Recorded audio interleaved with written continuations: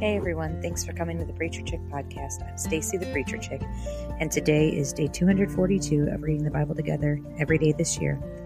Today there is a teaching video from the Bible Project on understanding the parables of Jesus, so be sure you check the show notes for that link, or if you're following in the Bible app, that you click on the video and actually take the time to watch it. These are really great videos.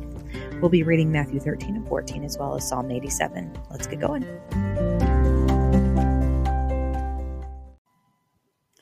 On that day, Jesus went out of the house and was sitting by the sea.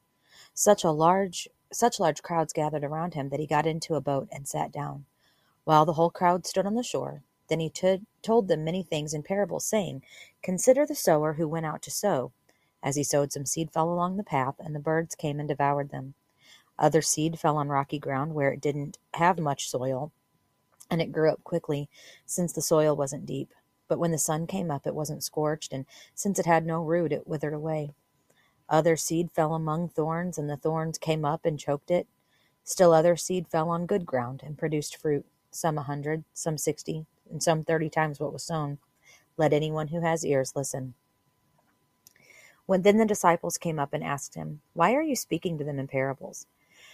He answered, "Because the secrets of the kingdom of heaven have been given for you to know, but it has not been given to them.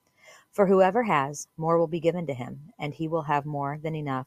But whoever does not have, even what he has will be taken away from him.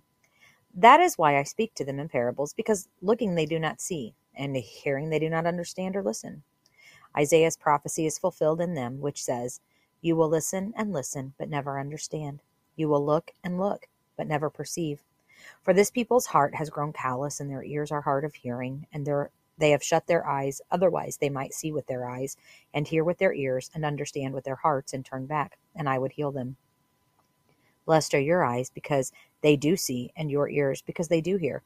For truly I tell you, many prophets and righteous people longed to see the things you see, but didn't see them, to hear the things you hear, but didn't hear them. So listen to the parable of the sower. When anyone hears the word about the kingdom and doesn't understand it, the evil one comes and snatches away what was sown in his heart. This is the one sown along the path.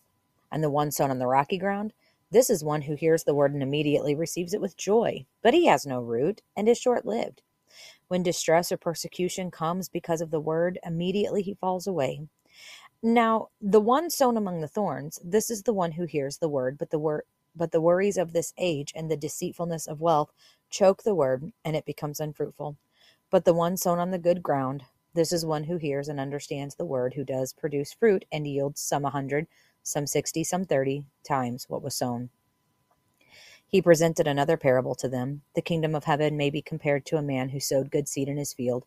But while people were sleeping, his enemy came, sowed seeds among the wheat, and left. When the plants sprouted and produced grain, then the weeds also appeared. The landowner's servants came to him and said, "Master, didn't you sow good seed in your field? Then where did the weeds come from?" "An enemy did this," he told them. "So do you want us to go and pull them up?" The servants asked him. "No," he said. "When you pull up the weeds, you might also uproot the wheat with them. Let both grow together until the harvest. At harvest time, I'll tell the reapers, 'Gather the weeds first and tie them in bundles to burn them, but collect the wheat in my barn.'" He presented another parable to them. "The kingdom of heaven is like a mustard seed that a man took and sowed in his field. It's the smallest of all the seeds, but when it's grown, it's taller than the garden plants and becomes a tree, so that the birds of the sky come and nest in its branches." He told them another parable. "The kingdom of heaven is like leaven that a woman took and mixed into 50 pounds of flour until all of it was leavened." Jesus told the crowds all these things in parables, and he did not tell them anything without a parable, so that what was spoken through the prophet might be fulfilled. "I will open my mouth in parables. I will declare things kept secret from the foundation of the world." Jesus then left the crowds and went into the house. His disciples approached him and said, "Explain to us the parable of the weeds in the field." He replied, "The one who sows the good seed is the Son of Man. The field is the world, and the good seed, well, these are the children of the kingdom. The weeds are the children of the evil one, and the enemy who sowed them is the devil. The harvest is the end of the age, and the harvesters are angels. Therefore, just as weeds are gathered and burned in the fire, so it will be at the end of the age. The Son of Man will send out his angels, and they will gather from his kingdom all who cause sin and those guilty of lawlessness. They will throw them into the blazing furnace, where there will be weeping and gnashing of teeth. Then the righteous will shine like the sun in their Father's kingdom. Let anyone who has ears listen. The kingdom of heaven is like treasure buried in a field that a man found and reburied. Then in his joy he goes and sells everything he has and buys that field. Again, the kingdom of heaven is like a merchant in search of fine pearls. When he found one priceless pearl, he went and sold everything he had and bought it. Again, the kingdom of heaven is like a large net thrown into the sea. It collected every kind of fish, and when it was full, they dragged it ashore, sat down, and gathered the good fish into containers, but threw out the worthless ones. So it will be at the end of the age. The angels will go out separate the evil people from the righteous and throw them into the blazing furnace where there will be weeping and gnashing of teeth. Have you understood all these things? They answered him, Yes. Therefore, he said to them, Every teacher of the law who has become a disciple in the kingdom of heaven is like the owner of a house who brings out his storeroom treasures new and old.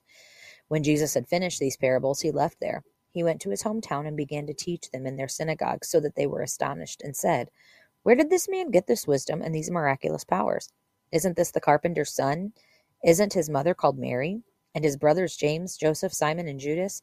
And his sisters, aren't they all with us? So where does he get all these things? And they were offended by him.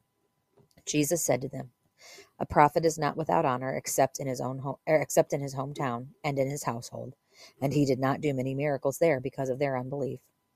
At that time, Herod the Tetrarch heard the report about Jesus.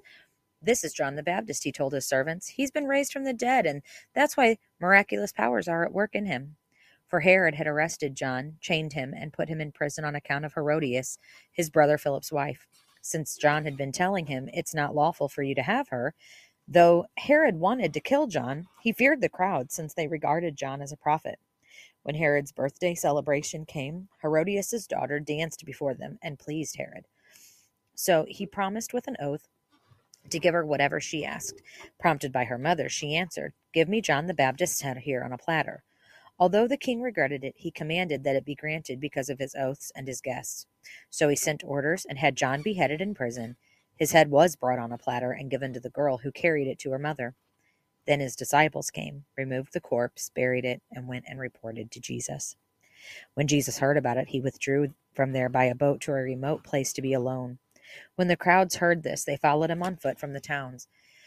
When they went ashore, he saw a large crowd, had compassion on them, and healed their sick.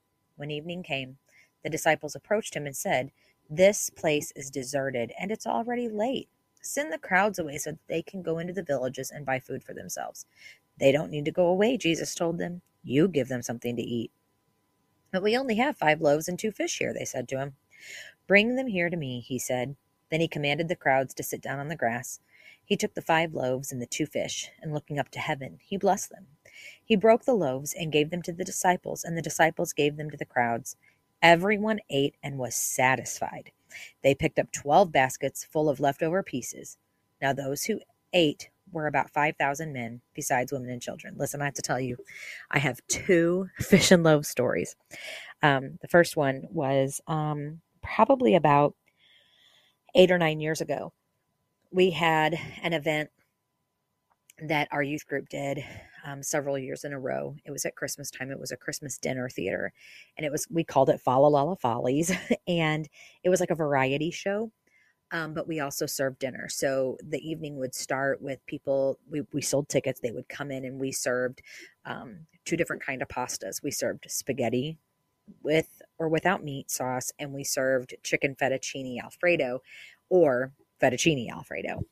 And this one particular year, we were running extremely low on the Alfredo sauce, and to the point that we were starting to get very worried about how we were going to serve everybody who still needed to eat. And we began to pray, Lord, please just let us get through this. And I'm telling you, I bet the last 30 plates we made, we never stopped scraping the bottom of the pan that we had the Alfredo sauce in, yet we had plenty to serve our guests. Like every time we took a spoon, we were like scooping out the sauce, but we could see the bottom of the pan. But we were able to continue to do that. And I know that was the Lord providing for us. The next one I have is 3 years, no, it was 2020. We did normally we do a trunk or treat, but because of COVID, we just did like a candy drive-through. And we had collected candy, and we were a little bit concerned that we weren't going to have enough, and kind of put a plea out. And we were just like, okay, we need a little bit more. Lord, you provide it. And we ended up with 12 bags of candy. Or no, I'm sorry, 7 bags of candy, completely unopened, left over, that we can't account for. Like, we have no idea who brought them. We have no idea how we ended up with them, but we had way more candy than we needed. And so it was just, those things that, like, God sees, God honors, God provides. Let me keep reading.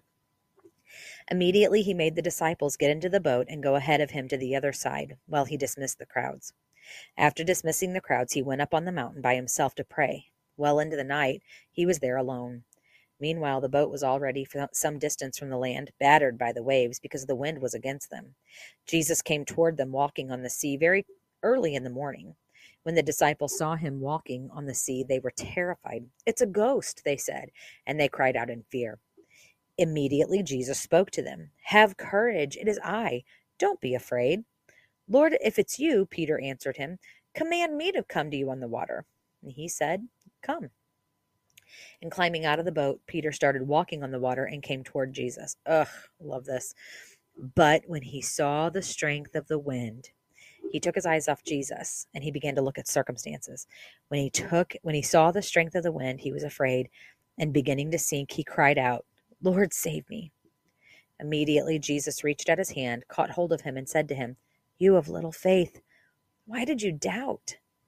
And when they got into the boat, the wind ceased. Then those in the boat worshipped him and said, "Truly you are the Son of God." When they had crossed over, they came to the shore at Gennesaret. When the men of that place recognized him, they alerted the whole vicinity and brought to him all who were sick. They begged him that they might only touch the end of his robe, and as many as touched it were healed. And Psalm 87. The city he founded is on the holy mountains. The Lord loves Zion's city gates more than all the dwellings of Jacob. Glorious things are said about you, city of God. I will make a record of those who know me. Rahab, Babylon, Philistia, Tyre, and Cush, each one was born there. And it will be said of Zion, this one and that one were born in her. The Most High himself will establish her. When he registers the peoples, the Lord will record, this one was born there, Selah. Singers and dancers alike will say, my whole source of joy is in you. That's it for today. Come back tomorrow as we continue to read the Bible together. See ya.